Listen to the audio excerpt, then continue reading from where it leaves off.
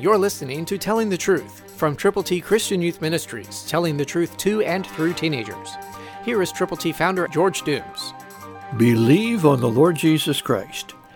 Be diligent to present yourself approved to God, a worker who does not need to be ashamed, rightly dividing the word of truth.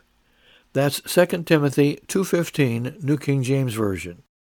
It's an admonition from God to you. He tells you what to do. Present yourself approved to God.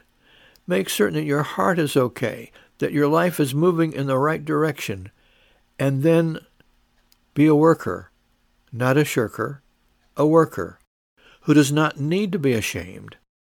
If you don't do the right thing, you can be ashamed. You should be ashamed. But if you do the right thing and not the wrong thing, God will bless you. So he asks you to do something specific. Rightly divide the word of truth. Check the Bible for continuity. Check what God has said, is saying, and is going to say. And understand that the word of God is quick and powerful and sharper than any two-edged sword. So make certain that you are not misinterpreting or misquoting the word of God, but divide the word of truth diligently and prayerfully.